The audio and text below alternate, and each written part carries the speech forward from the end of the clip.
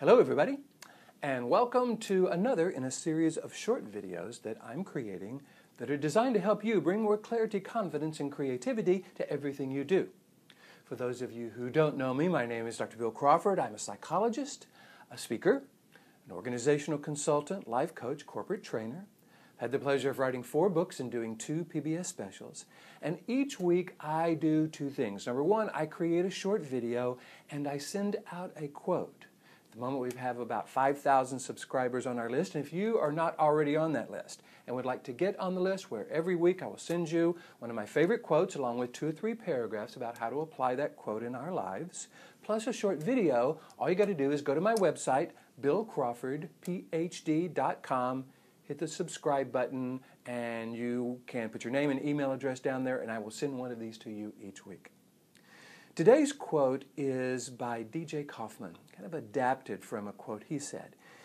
He says, "Wisdom is the reward for listening all of those times when we would have preferred to talk." I love that because I think it speaks to how much we really kind of want to just tell people what we think, right? We would really love them to listen to us. And yet, have you noticed that when we jump in or try to tell them, especially when there's a disagreement, often it doesn't result in them saying, "Oh, thank you for sharing, I feel so much better now." They almost always start arguing for the exact opposite behavior.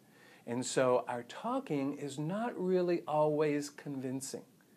What I suggest we do is look at this quote and notice it says, listening, or wisdom is the listening, is the reward we get for listening. In other words, there's value in listening, not just to be nice, not just to have people feel heard, but to actually give us more wisdom.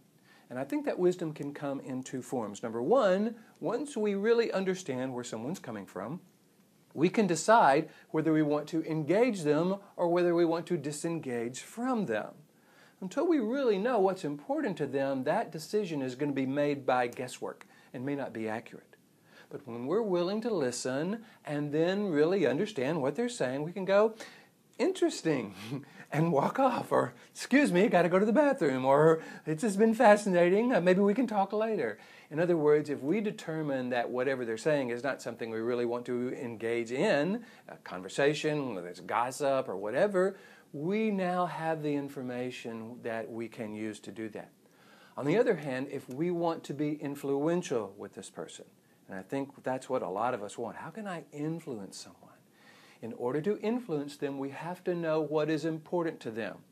Because if we are countering that, if we're talking in a way that disagrees with what's important to them, they will automatically resist hearing what we say is valuable. They will start to argue with it, and it becomes a who's right debate. But when we can learn what's important to them, we can use that information, not manipulatively, but as a way of finding some sort of common ground where they see our point, we see theirs, and we begin to move forward in a way that is actually productive versus just argumentative. A friend of mine just sent me a TED Talk by a gentleman by the name of Julian Treasure. Isn't that a great name? And it's about listening. If you're interested, you can Google Julian Treasure TED Talk and you'll find this. He has a model in there that he calls the RASA model, which he calls receive, appreciate, summarize, and ask. Great model. I'm just thinking that sometimes that concept of appreciating what somebody else is saying, especially when we don't agree, may be tough. So I've changed it a little bit. I like to kind of tweak things. I call it the listen and learn, acknowledge, and ask model.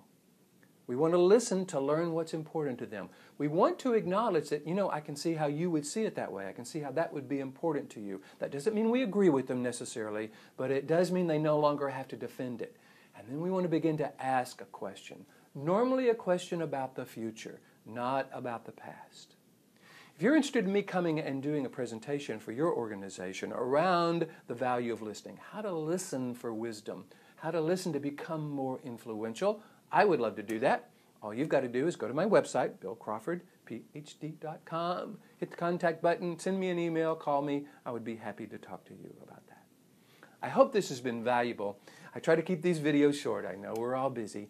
Here is to you bringing more clarity, confidence, creativity into your life by actually listening to another.